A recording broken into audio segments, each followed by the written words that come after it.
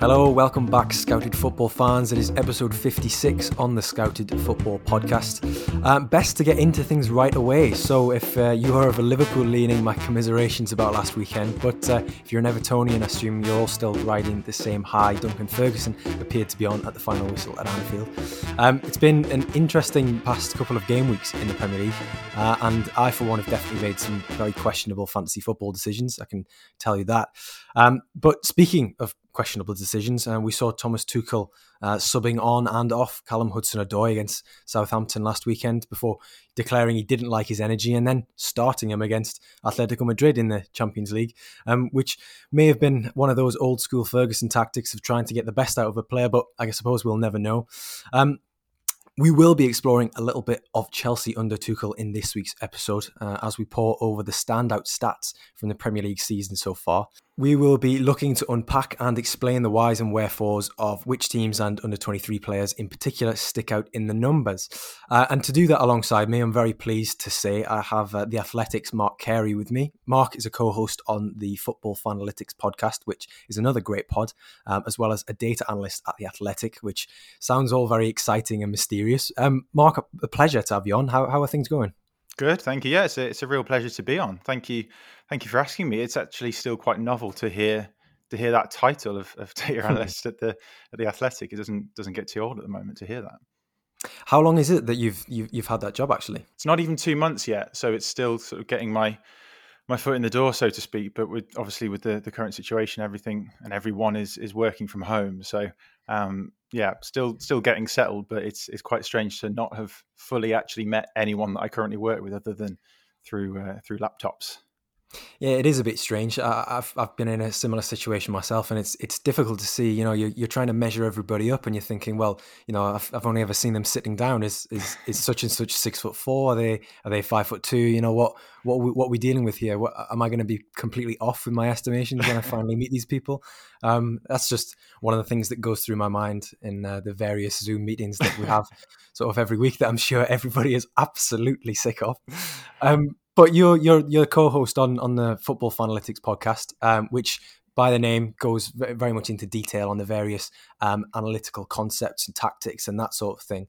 The most recent one, which is a great listen, is on Zone 14, which is a really in-depth listen. Actually, I was quite surprised at how concise and how well put across it was. But I suppose that's the wonders of the edit, isn't it?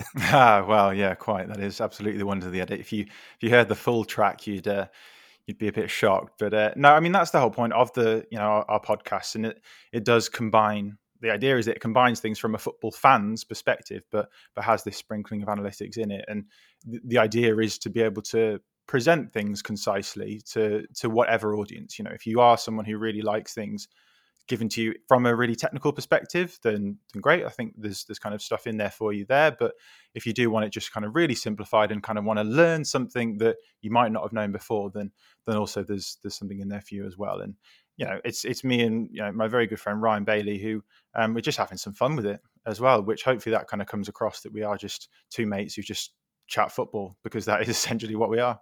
I would like to, first and foremost, I'd like to apologise to Ryan because I realised that I didn't invite him onto the podcast because I thought, well, it would be best just to have the one, and the Athletic is quite a pull, so I rolled the dice and I decided to land on you, Mark. So Ryan, if you're listening, I do apologise for not getting you both on, but I do love the podcast, and I'd recommend anybody else who's into that side of things to definitely check it out, because it's very relatable. It makes light of what would ordinarily be quite difficult concepts. It makes it sort of very engaging and approachable. But just back onto sort of the data analysis side of things. Obviously, your role at the Athletic is to be a data analyst, and in the world of football, that is just becoming bigger and bigger. What is sort of the day to day, and how did you get into sort of data analysis? Yeah, good question. I mean, with the day to day, I'm given that I am still early in the role, it's still definitely a case of learning. I mean, Tom Worville, who is the chief analytics writer at The Athletic, has been so unbelievably patient and helpful in answering my questions that I mean, there have been many of just getting into kind of the do's and the don'ts, a lot of tools that we use in order to answer these questions of how we can dig into the data of looking at trends and of players and teams in the Premier League and wider across Europe. In terms of how I got into it, it was quite kind of fortunate, I guess, in many ways, in that I'd done my PhD in psychology up at the University of York, and I was doing a lot of data analysis in that regard as well. I mean, that was the key part of it, was answering questions using data. That's what I was doing as part of my experiments. And I got speaking with a good friend of mine called Mladen Sormaz, who basically said, you know that you can do this sort of analysis and just answer a different question, answer it in terms of football. It's really growing. Like, you should get involved, because me and him both love talking about football, and I did, really. And I started my own blog and kind of got things going from there. And Mladen has gone on to a lot bigger and better things. He's now the head of analytics at Leicester City. So I was definitely under his tutelage for quite a while, and he's really kind of pulled me through in keeping me up to date with all the analysis trends, and he's sort of now set me free, and somehow I've managed to make a living out of it. Hey, that's all anybody ever asks, really. I was going to say I recognised Mladen's name there, so that's quite interesting. You got that little link, but a PhD in psychology. I mean, that's you're kind of very much punching down on me here with my bog standard 2-1 in journalism, but it's really interesting sort of to hear how you kind of have traversed that, speaking the football language from your expertise in data analysis in another area, but and obviously now being a co-host on a podcast, turns out that you've got the gift of the gab as well. But not quite sure about that. Hey, don't worry, you want to hear some of the outtakes on this one, believe me. But the premise of today's pod was to dive into the numbers in the Premier League this season, because we know that there's a large and definitely growing analytics and data community in terms of people who like to watch a game of football with an analytical eye, and like to attribute concepts that maybe 10, 15 years ago weren't as common, or maybe didn't even exist, to explain the reasons behind why things happen on the football pitch. So what we've decided to do, Mark and I, is to break down sort of the stats into goals, assists, defensive actions, and ball carrying, because they're sort of the four main pillars of football in the modern day. You can't get by without scoring goals. You can't score goals without assists, and to stop the goals, you've got to get some defensive actions in there. But I think it's best if we start with the goals side of things. And I'm apologies to Mark, who, for anybody who doesn't know, he's a Liverpool fan, but we are going to start talking about an Evertonian, which is particularly sore after last week's result. It's still too soon. But we have Dominic Calvert-Lewin this season, who has scored 13 goals and counting in 21 games. And that was quite a standout statistic, because he is the youngest player with 13 or more goals in the Premier League this season. But he also scored 13 last season, but in 36 games. So, that's 14, 15 games less he's played this season. Where do you think the uptick is from? Because, there's not been a huge deal of churn in terms of transfers for Everton. So it's not like he's playing in a massively improved team from last season. But, is there something in the data, Mark? I'm coming to you. Yeah, I mean, I guess the long and short of it is that he's getting into better quality chance areas. So the first thing you can look at there is his expected goals per shot. For each of the shots that he has, what is the quality that chance or that shot is going to go in. And that's it, throughout all of his career, this is the highest XG per shot that he's had. It's 0.22. So on average, he's taking a shot that's of a value of a goal every 5 games. So, I mean, you can see that in the goals that he scored as well, right? Like, he's scoring a lot from the 6-yard box, or what they call, I guess, the second 6-yard box, just behind there. And almost all of his shots, and certainly his goals, are being taken within the penalty area. So he's getting himself into better positions and kind of optimizing his energy, I guess, on the pitch, and not just running around like a headless chicken. He's being far more shrewd in the shots that he's taking. So that's also shown in the numbers. I suppose it makes sense. We're using numbers to paint this picture, but if you're getting in goal scoring positions more often and you're getting the ball serviced to you, then naturally, in layman's terms, that you're going to score more goals, especially if you're as adept at football as Dominic Calvert-Lewin is. I think this season, just doing my digging, I found that 58% of his shots were on target, which is the third highest in the Premier League and the highest percentage of any player with 50 or more shots. So, he's getting in these good positions, and as a byproduct of that, he's hitting the target as well, which obviously is going to give you a greater chance of scoring goals. So 1 every 5 shots is ending in a goal for Calvert-Lewin this season, which in layman's terms is not exactly a bad return. And that translates to his non-penalty XG. It's the second highest, I think, just behind Patrick Bamford with 10.2 this season. So that indicates that he is, with 13 goals, there's a slight overperformance there. But I mean, for a player of his standard, you'd be expecting him to perform a little bit better than the average striker, which is essentially what XG models are based on. Yeah, I think that's a really good point. And in terms of looking at that rate, and I was talking about under 23s as well, that rate per 90 XG per shot is the best of any forward under 23. And looking at it kind of at that stage is also really important to look at. And overall, aside from the under 23s, that rate is best for any forward behind Lacazette and Edinson Cavani as well.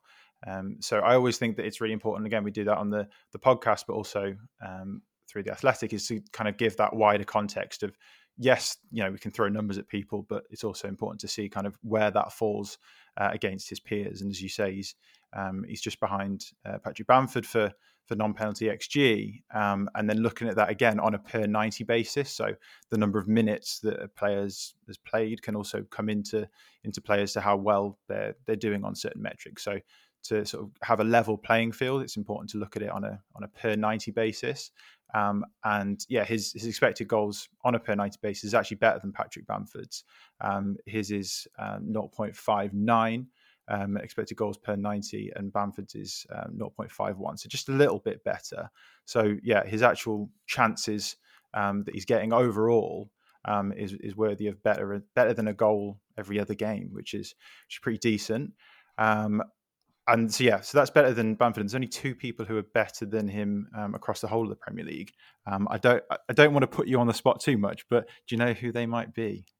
Oh, this is interesting. Per 90, because when you put it into per 90, I'm now thinking about those players who perhaps, I think, sheer volume of goals, I think I'd have to go with Mohamed Salah. Interestingly not, and this is where it's good to look at things kind of per 90, and it's good to make sure that you're looking at people who have played enough minutes. If someone's come on for 20 minutes a couple of times, then their per 90 output is going to be highly skewed. So what we tend to do is filter it for players who have played, typically, if there's enough minutes in the season, 900 minutes or more, so 10 games or more. But I filtered it for 500 minutes plus here. And the player with the best rate, expected goals rate per 90, is actually Mikel Antonio, which is quite an interesting one, that his expected goals rate is 0.65 per 90. So he's up there at the top. And Edinson Cavani is just behind him with 0.61. So don't get me wrong, Dominic Calvert-Lewin is up there, certainly in the top 5 for expected goals per 90. And as I say, he's getting himself into better positions. He has got better players around him. I know that you said that they haven't made too many drastic changes, Everton, but they've gone from towards the end of last season from a 4-4-2 essentially to now a 4-3-3, occasionally a 4-2-3-1, but with James Rodriguez behind him and essentially swapping out Theo Walcott for James Rodriguez, I think it's fair to say that he is a bit of an upgrade. Yeah, just ever so slightly. Yeah, and they've got a system that really works now with Charlison on the left as well. So better players around him, more closer to him, a lot more kind of midfield solidity and steel in Alan and Doucouré as well. So I think that's also helping Calvert-Lewin to profit from being able to stay in these high quality areas and not do as much defensive work for the team. So he's certainly out there. It pains me to say it as a Liverpool fan, but he's certainly up there. Yeah, I was going to say, based on those numbers, I bet you're glad he didn't start the game last week, and it was sort of carrying a little bit of a knock. But yeah, it's not that it mattered in the long run, sadly. Um, Sadly. but the one question I think that we have to ask with Calvert-Lewin is, the absolute plethora of strikers that Gareth Southgate has to choose from this summer ahead of the European Championships. You know, are you putting him on the plane? Yeah, absolutely. Yeah. I don't think there's any question of that. Yeah, I'd say so. I'd say obviously Harry Kane's a shoo-in, isn't he? I think Calvert-Lewin is a shoo-in as well. I mean, we've spoken about Patrick Bamford. I think that even though he hasn't actually got any international experience, I think there definitely is something to be said about picking players who are on form, and Bamford does so much off the ball as well as on the ball that I think he's definitely in with a shout of getting in the England squad as well. But yeah, Calvert-Lewin's had a taste of international football as well, hasn't he? He's done Yeah. pretty well. And I think he's just got all the tools to play internationally. He's so aerially dominant. He's definitely, obviously got an eye for goal, as we've spoken about. So I don't see who would maybe get ahead of him, given that he's been in the previous squads recently. Yeah, definitely. And it was a good job that we discussed this and recorded this now. It's sort of towards the end of February, because I think next week he turns 24, which for anybody who's not aware is the scouted cutoff. And after that, you're dead to us. That's it. You're old. You're going in the recycling. That's it. You're finished. So I'm glad that we've managed to get a little bit of Calvert-Lewin love in before he goes, because he was great at the England unders, with the under 20s when back in 2017. So it's one player that I'm really pleased that it's kind of worked out for, because doing the hard yards at Everton, sort of when he perhaps wasn't scoring as many, maybe playing in a bit more of a withdrawn striking role, having to play with Theo Walcott rather than James Rodriguez, and maybe not having the influence of Luca Digne on one side. He deserves it. He's earned it. Yeah. On to assists. And the player that I've picked out for assists in the numbers is Marcus Rashford, because Rashford has first of all a fantastic human being. He's done fantastic work over the past few months. Marcus Rashford has 6 assists from 2.1 XA, which is expected assists. Mark, I've just briefly, for anyone who's unaware or would like a refresher, what is expected assists, and how can it be used, or what can it tell us? Nice. Yeah, this is something we've spoken about a lot on the Football Fanalytics podcast as well. But I guess so. Expected assists, a bit like expected goals, digs a little bit deeper in terms of the quality of the shot, and it adds that bit more context. Expected assists is essentially an extension of that, because assists themselves, they can be such a poor indication of someone's creative ability. And you think of a lot of players and you judge them by how many assists they've got, but it's really not a fair reflection of their creativity, because you could have one player who plays a 2-yard pass and then their teammate goes on a mazy run and puts it in the top corner, and you can have another person who goes on the run themselves and puts it on a plate for a player at 6-yard box, for a Calvert-Lewin, as we spoke about before, and both get an assist, but the two people who have made that assist has done very different things. So what expected assist does is simply measure the likelihood that the pass that they make will actually lead to an assist for a goal. So it adds that further context. Again, a lot like expected goals, of just how much the quality of that pass is. And again, it's presented between a number of 0, so absolutely no chance of an assist, to 1, which is a certain assist. So it just adds that bit more context of just how well the pass has actually led to the likelihood of a goal. Yeah, it's interesting. I'm going to draw on an example from Serie A, but when I was sort of diving through the numbers of the top 5 leagues, I found that Rodrigo De Paul at Udinese has got 2 assists this season, and he's got some daft XA figure of something like 7. That's an underperformance of his teammates, really, of about 5 goals. So I'm hoping that De Paul doesn't have a grasp on XA yet, because he'd be going into the training ground every day with a face like a slapped arse. Because if people like Kevin Lasagna aren't putting your chances away, you're gonna have a bit of an issue with them. But with Rashford, 6 assists from 2.1 XA, there is a deficit there, or rather an overperformance of around essentially 4 assists. Only Harry Kane has a greater overperformance when it comes to XA in the Premier League this season. But is it the same as sort of expected goals, where you'd expect more creative players to get to overperform their XA figures because they are by definition better players, so they are better than average. Yeah, I think it obviously is the case with expected goals, where more often than not, all players regress to the mean, as we like to say, over a long period. But I think expected assists is a little bit different for the example that you gave, where you have to then rely on the other player or multiple other players, depending on who you're setting up each time, to finish. And they might all have different finishing abilities. Whereas if it's expected goals, which, as I say, typically you do kind of even out over time, is only you each time taking that shot. So it's the same person. Whereas if this makes sense, that with expected assists, you're passing to different people each time, or you potentially are passing to different teammates each time. So there's likely to be a little bit more kind of noise or variation in that regard. But you're right that, Rashford is kind of overperforming against his expected assists. And it's one of those. I'm kind of the same on our Football Fanalytics podcast, and I'm always the one who's a bit of a mood killer, in that Marcus Rashford has got a lot of assists this season, but on a per 90 basis, again, he actually jumps quite significantly down the list. On a per 90 basis, his expected assists are 26th in the league for all players, so just that bit lower.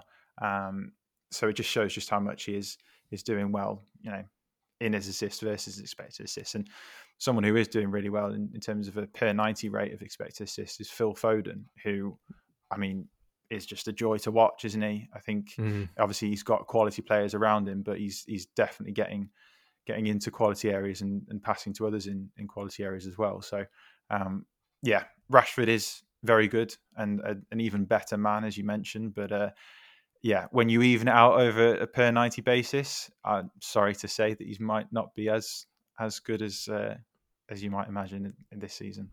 So all I'm hearing there essentially is, because Marcus Rashford doesn't have a tram line in his hair, then we should pretty much discount every good thing he's ever done, basically. So that is Mark Carey's decision there, that Phil Foden is the one you should be focusing on, not Marcus Rashford. But no, I understand where you're coming from. Per 90 is the metric that you should be going off. And Phil Foden, absolutely. For the amount of minutes that he plays, the one thing that has always sort of stood out to me, and amazed is too strong of a word, but the thing that has always been there was that Phil Foden is coming onto the pitch in the 70th, 75th minute, 65th minute. He's having to get up to the speed of the game, and yet he just does it seamlessly, creates chances seamlessly. It helps that he's playing with so many good players around him, but he still has to find them. And to be able to create those chances regardless is it's an endorsement of how hugely talented he is.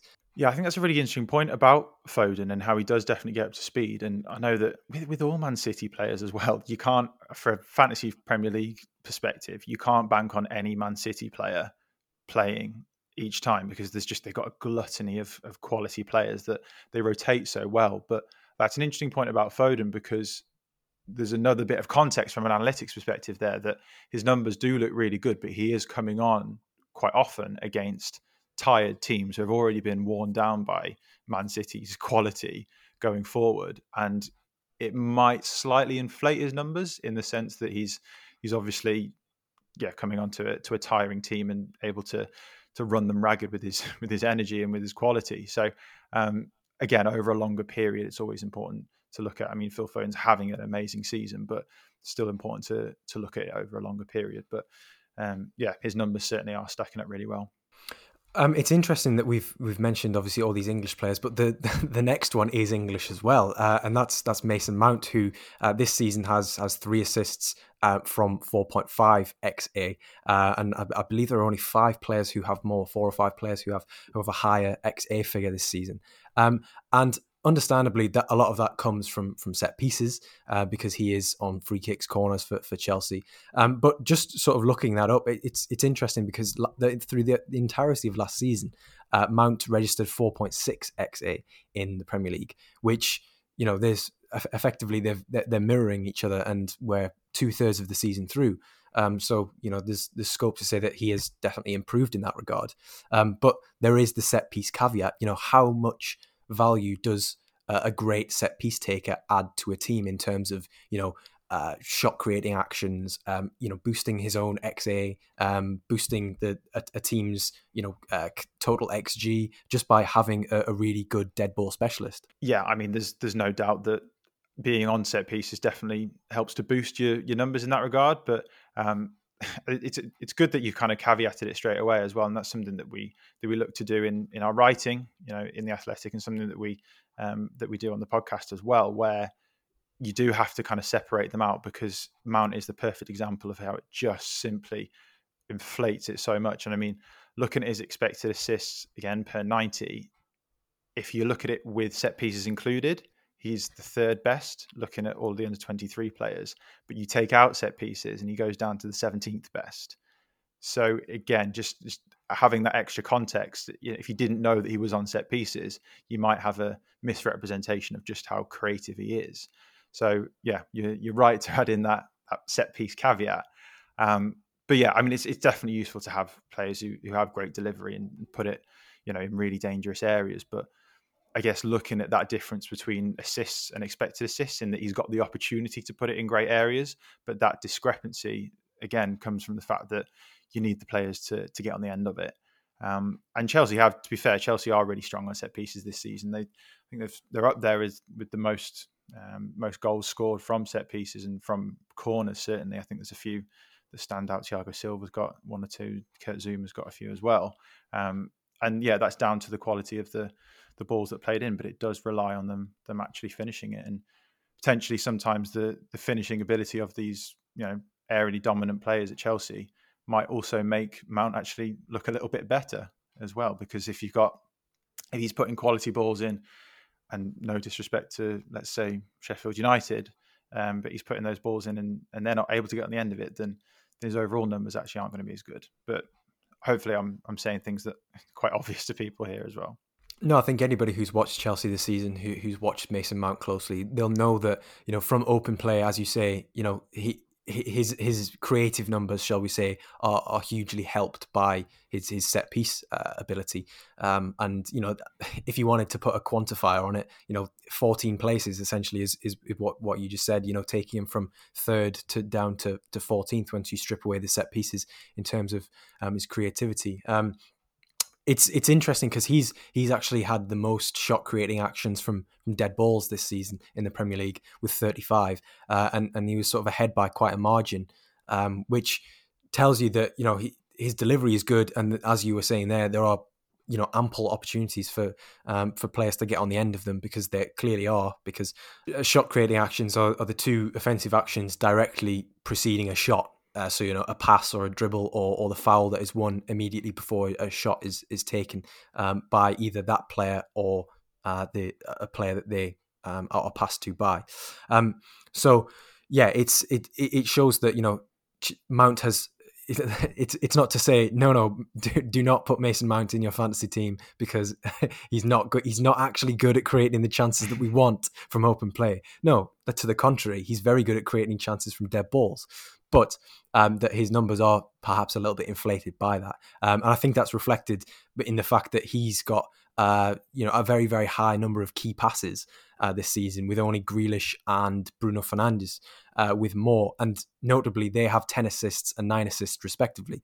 A lot of those coming from open play, whereas Mount, a lot of his key passes are coming from these set pieces, which I suppose is why we should be careful with key pass data or chances created, these terms, because a key pass is just the pass that precedes a shot. Like as you were saying earlier, a player who dribbles 40 yards and then passes it to a player free in the 6-yard box, that's a key pass. But a player who passes just over the halfway line to a player who then goes an amazing dribble and scores or takes a shot, that's also a key pass. So is that essentially in a nutshell why we need to be careful with key pass data? Yeah, absolutely. And I know that you've spoken about this on the podcast before from listening to some of your episodes. So yeah, you're absolutely spot on. And we know what the better alternative is, and that's expected assists, which adds that value and that context of the probability that pass that they're making is actually going to lead to a goal. And this is something as well, which is, again, we say on the podcast, and is important to say in all senses of the word, from a football analytics perspective, that the context is key. And I know that we've spoken about it, a lot before, but it's absolutely crucial that we're not driven completely by the numbers. And there's a reason why, we're talking about the footballing context around Mason Mount, and we're not just going purely on his numbers. You need to actually, watch the game and see why that pass was like that, or whether it was actually as good a chance as we might think. And yeah, the context is key, is the absolute phrase that we always go by. You must actually dovetail the data with what you see by eye as well. Never should the two be completely separate, but we think that together they can be really supportive. And key passes is a key example of that, where if you are to look at it and say that someone's got more key passes than another, great. You might think that, okay, the one player is better than another, but that context of what that pass was is where it really comes into its own. And yeah, there are other measures that can help with that, like we said before about expected assists, but there's also watching the match and actually seeing that it was a key pass or it wasn't a key pass, and that adds context as well. So I'll keep saying it, but context is definitely key. Yeah, well, that's a mantra to live by there with the context. And I mean, the example that was kind of popping into my head when you were saying that was, it would be like saying that just because a player has more shots than another, it makes them a better striker. Whereas, those shots could all have been ballooned over from 40 yards and, very much Alessandro Diamanti style. So, there are caveats, and as you say, context is very important, which is funny you should say. It's almost like we planned this. But the next player, context is very key, and it's a player who you'll be very familiar with, Trent Alexander-Arnold, and I mean I've included him in the assists section of the plan here, but the one that, because of what we've just said on about context, the one thing that really, really irks me, and it shouldn't. I should have more going on in my life that this shouldn't annoy me. But is whenever I see statistics, and I use that with sort of air quotes, that get bandied about on Twitter about Trent Alexander-Arnold lost possession 30 times in this game, and everyone's going, "Oh, that's shocking. That's terrible. He mustn't be that good." And it's like, well, no. Again, context is important here. What kind of passes is he trying? He's in that little space just over the halfway line. What about those crosses and those passes, the crossfield balls that he's trying to bend into the penalty area, which, 1 in 10 may work, but think about it. Who else is capable of doing that in the Premier League? It probably doesn't annoy you as much as it annoys me, but is that something which has sort of been on your radar as well? No, absolutely, and it does annoy me just as much. I mean, you can call me just as sad as you if you want to as well. But no, it does, and that's where I think that, again, I come back to it with our podcast, but that's where I think that a lot of people who are a little bit more in the know about football analytics and statistics have a kind of a duty of care to help to kind of maybe educate people who might offer that statistic without any context, because they're not doing anything wrong. They're just trying to work out, trying to build a picture out of something that they see in the numbers. But I think we all have a duty of care to help people to add that context and realize that there's more to it and there's a reason why that statistic exists. But yeah, as you say, if you just throw statistics at people and hope that some of it sticks, then I think that's potentially quite a risky game to play, I think. But I mean, you're right with the possession loss one. Absolutely, and we do something. We use this quite a lot in our articles in the Athletic of turnover percentage, of essentially being of the total touches that a player has. How many times do they lose possession? So if they have the ball 100 times and they lose possession half of the time that they have it, then they have a turnover percentage of 50%. So quite a simple kind of metric to work from, but the people who have the highest turnover percentage, as you say, are typically the ones who have the high risk, high reward pass. And you've got to be careful of using it, because the people who are highest on this are the likes of Bruno Fernandes and Kevin De Bruyne and Trent Alexander-Arnold, as you say. So, I mean, just because someone's high or bad on something, so to speak, exactly as you say, does that mean that they are then bad players? I think we can safely say that the likes of Bruno Fernandes and Kevin De Bruyne are not bad players. So that in itself shows that there's got to be more to this statistic than just that that this player isn't very good at it. And of course, that context is that they are going for that difficult pass, and the one which, when done well, can lead to a chance on goal, and that's why they are the players they are. Yeah, absolutely, and I think sometimes it's used by engagement-heavy accounts who are just trying to use it as a stick to beat him with, or a Liverpool player in general, because we know there is that, and I've never quite understood it, but hey, it's one of those things that I'm sure you've had to put up with plenty of times.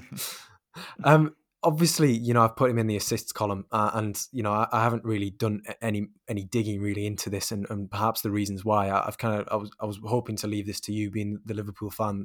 But 25 assists over the last 2 seasons, and just 3 this season. It's actually in line with his XA. With it being around 3.1. What do you attribute the drop off to? Because we've seen plenty said about why Liverpool have had problems this year. But I mean, what's your assessment of the lull? I think, and I think it's a temporary lull in Alexander-Arnold's sort of creative output. Yeah, and I mean, like a lot of players, I think Trent Alexander-Arnold is one of those where you say that he's too good to not come out of this stronger. So I think it is very much a temporary one. And again, if you were to look at it over a longer period, overall, he's still doing incredibly well across his whole career so far, which is completely in its infancy as well. He's so young. But yeah, I mean, to be honest, I actually don't have too many numbers in my notes sort of written down on Trent, because maybe it's because I feel so passionately about it as a Liverpool fan that I can just rattle it all off. But I think that, a key thing, I mean, you can't hide away from the whole injuries thing, but I think it's more nuanced than just saying they've had injuries, so they're struggling. But there's definitely, he's getting forward less. I don't know what his actual kind of average position on the pitch is from this season to last season, but I wouldn't be surprised to see that he is a lot deeper. And I think that's because there's a lot of less protection behind him. So he was able to really bomb on and essentially just camp in the final third, where knowing that he would have essentially Jordan Henderson just tucking into that sort of half space on the right-hand side of him. Whereas I think he's just thinking twice a little bit as to whether to go or not, and just knowing to stay a little bit closer, because he knows that he hasn't got the likes of Virgil van Dijk and Joe Gomez to protect the defensive line. So definitely, I think the fact that his numbers are down is that he's also not attempting to get forward quite as much. And it's a definite tactic that Virgil van Dijk each time on the left, in the left centre half position, would just play a raking ball to Trent, who would always be and often be high on the right already, and they'd be able to start the attack from there. Whereas this season, I think they're building through the midfield a lot more. There's fewer switches of play from the defence, because it's a different defender each time. But judging by the recent weeks, that he's not able to already pick up high positions and receive it there, and then there's space in behind. And yeah, I could go on for hours on this, but I definitely think that it's simply because he's not getting the ball in as many dangerous areas to do that. I don't think the quality of his balls are any different. I'm satisfied with that. That is the scouted football opinion. That is by proxy now. That is, I'm very, I'm content that Trent will come back maybe not bigger, but better. I mean, I don't think he's going to grow anymore. He's not that young. But he will come back just as good, if not better, than he was before. And obviously, as you say, it's nuanced because, again, with assist data, it relies on other people to help you out in that regard. Moving on to defensive actions, and obviously they are tackles, interceptions, pressures, the like, basically anything that you'd categorize a defender to do primarily. So, I mean, I think sometimes we see with defensive stats, they are the ones which perhaps a duty of care should be used to a greater degree, because defensive metrics are nuanced in the sense that they need to be possession adjusted. Would you be able to give us a brief explainer on what possession adjusted metrics are and why they're important, or rather why possession adjusting to tackles or interceptions is important? Absolutely, yeah. I mean, I can try, but you're right that it absolutely, again, it's probably the one where there is that duty of care the most. You see it a lot on Twitter with X person has made 100 interceptions in the game, and you just think, okay, well, there's a reason why there. And essentially, it's important to possession adjust the metrics, because you can't perform a defensive action if you don't have the ball. And it really is quite as simple as that, and that you need to have the opportunity to defend to actually make that defensive action. So yeah, one player might make far more interceptions than another, but you need to account for the fact that they've had more opportunity to do so.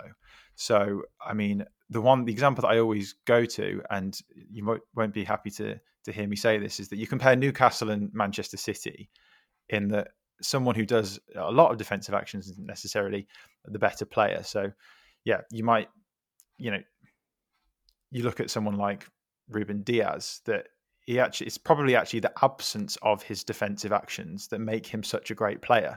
So if you were to do it based purely on his numbers, you'd maybe say that he wasn't such a great player. But yeah, you compare the fact that Man City completely dominate the ball and they barely give up possession versus maybe a passive team like Newcastle, where the defenders are going to make a lot more defensive actions, then it's incomparable. So a way that you can combat this, and it's really neatly done by Tom Worville at The Athletic. A little plug there was he does it in a really neat way, is that he adjusts it by looking at the number of times that a player makes those actions for every 1,000 touches that an opponent makes when they're on the field of play. So a really kind of equal proxy to go from, where all players, to some extent, as best we can, kind of have an equal opportunity to defend, and say when they are out of possession, then how much do they engage in these defensive actions.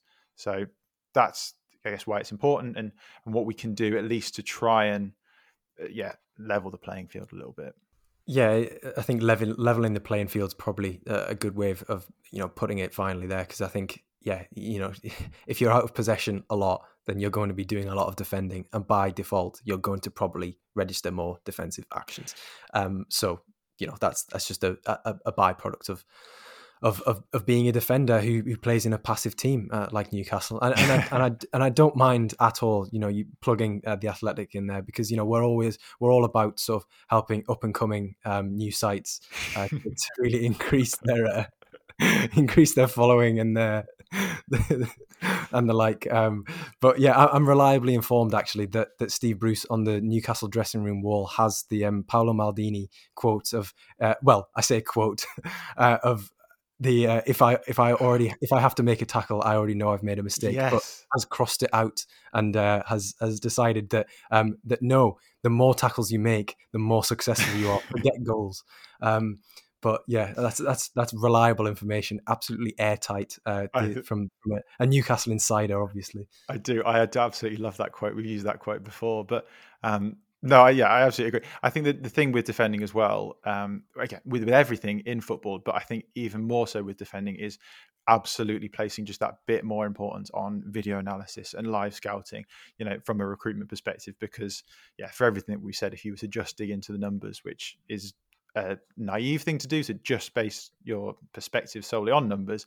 But I think it's even more important for the reasons that we just said, that you need to see that context of how a player is doing, in real life. And as I said before, that absence of defensive actions is probably what makes them a quality defender. And, things like positioning and making sure that they are picking up their man, that all the off-ball stuff is the thing that really makes a good defender. So I think, really difficult to look at from a statistical perspective, but I guess let's try and talk a little bit more about it, because I know that we've got more to speak about of some players in the Premier League. The intangibles, the unquantifiables. Absolutely. Yeah, I know what you mean. And now that we've just had that discussion, I'm just looking at my notes, and quite conveniently, I've put Declan Rice, third most successful tackles in the Premier League this season, which, as we've just discussed, that means absolutely nothing. And it speaks to the fact that, when I was first sort of getting into like the analytics, very tentatively, going on who scored in my university lectures and stuff. Yeah.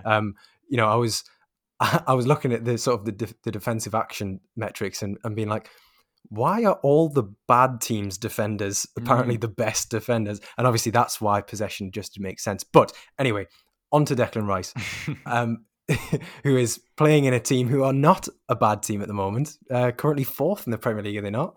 Correct, West Ham. Yeah. But yeah, in terms of tackling, he's keeping pace with Rodri and Pierre-Emile Højbjerg of Spurs. Again, both not playing for bad teams.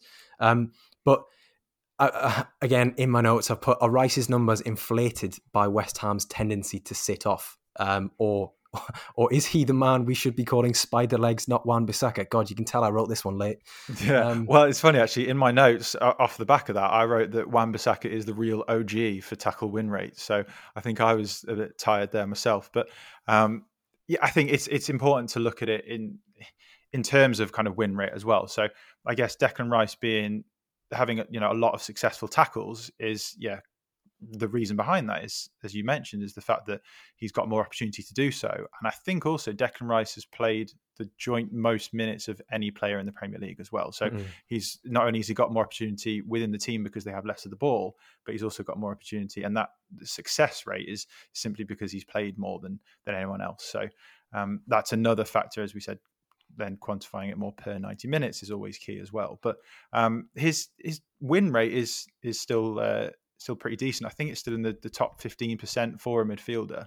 So he's still definitely up there. I wouldn't say he is the best, but he is certainly up there. And yeah, I think the fact that West Ham do sit off as well is an important one. And coming on to another defensive metric here of PPDA, for those who don't know, that's passes per defensive action.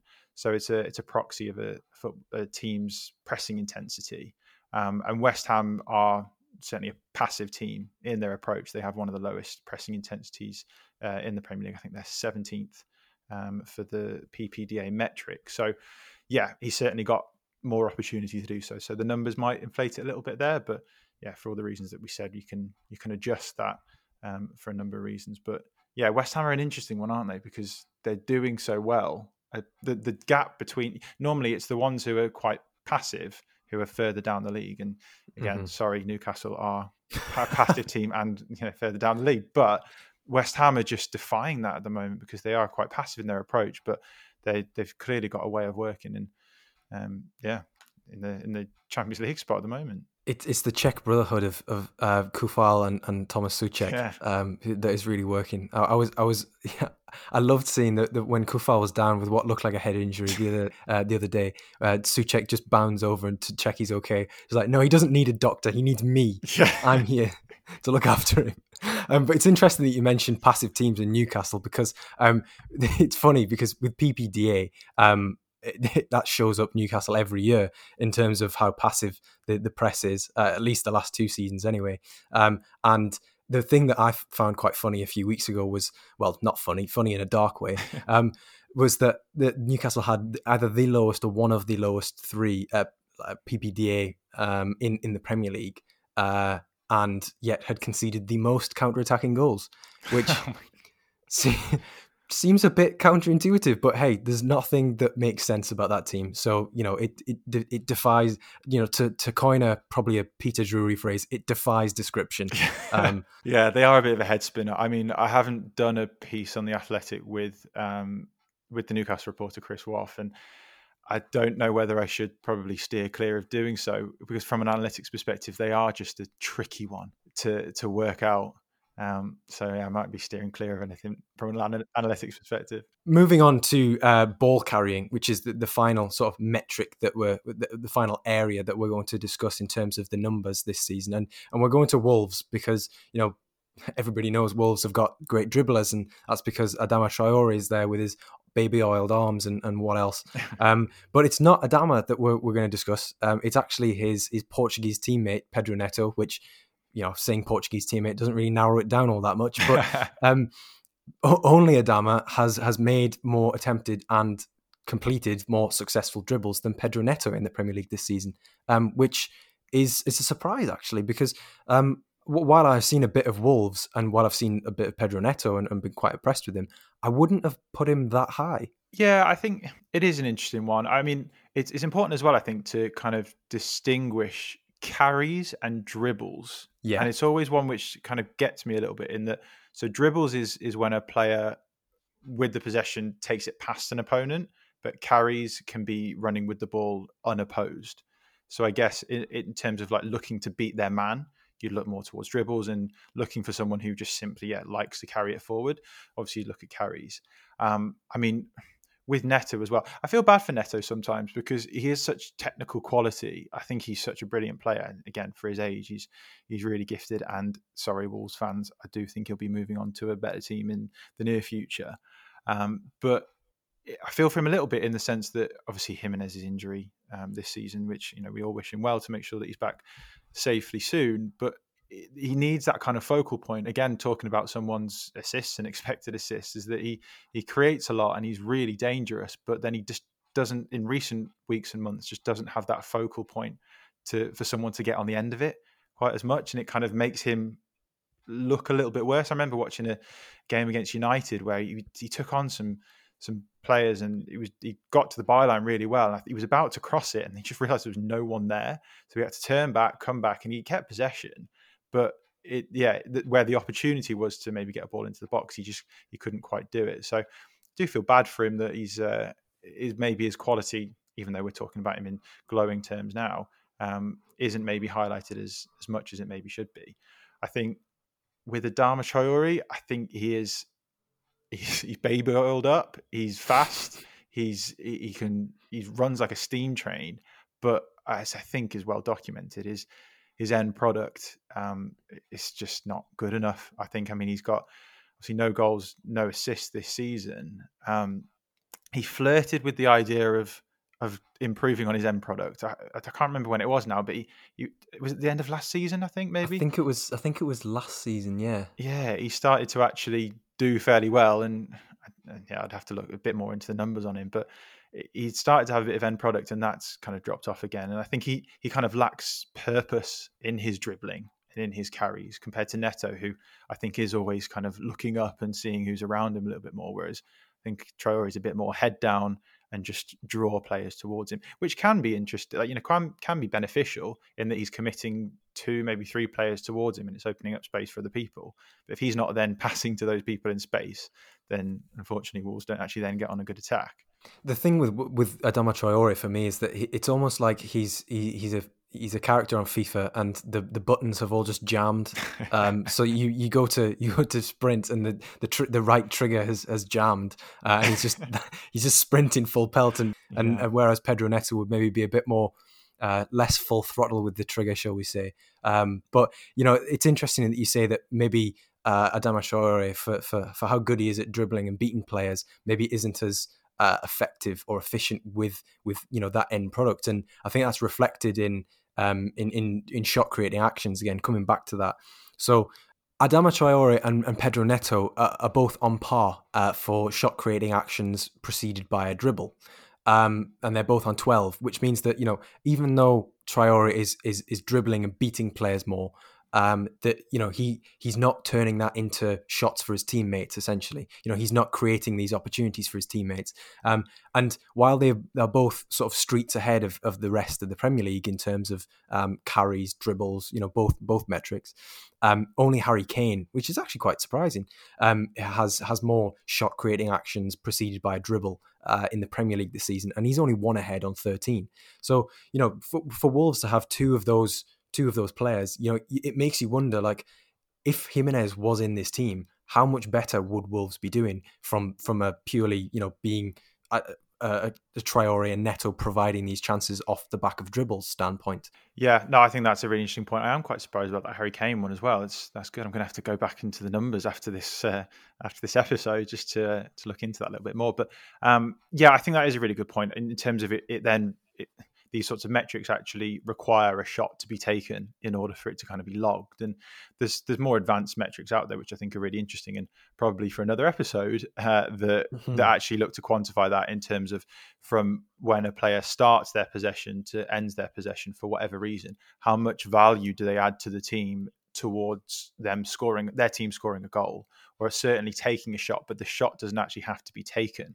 So I think that's where it's, certain examples called like non-shot XG, and there's certain things like possession value and expected threat, which I'm sure yourself and a lot of the listeners will be aware of, but there's some really interesting, more advanced metrics which allow you to look at that. And I think Traoré would be quite high up in that regard as well, because he maybe doesn't have that end product quite as much, but he does certainly advance the ball sometimes sideways, sometimes out the stadium, but quite often, towards the goal. He actually does add value in getting it into higher quality areas and progressing that ball forward. So, there are loads of other metrics that can maybe add a bit more context, as we've spoken about before, to that.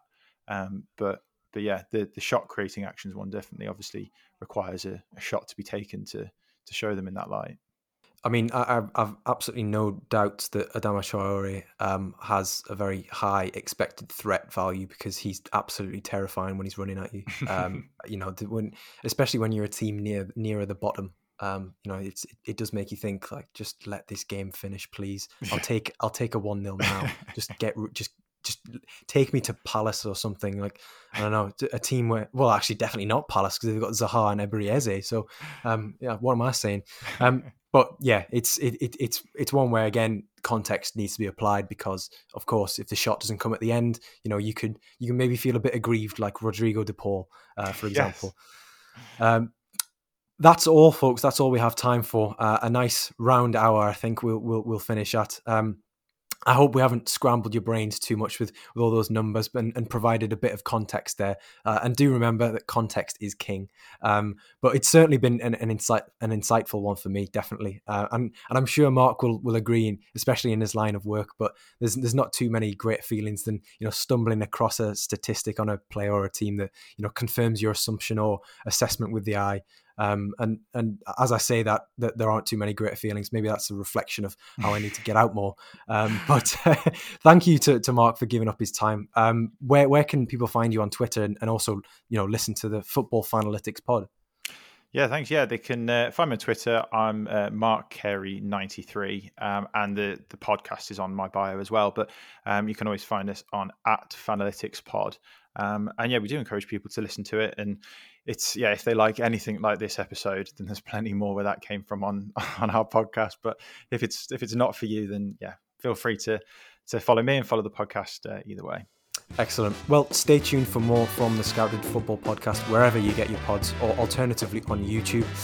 Make sure to get yourself over there and subscribe for more Scouted content, as well as, if you would like this sort of analysis in written form, in print form, then please do consider buying a Scouted Football Handbook.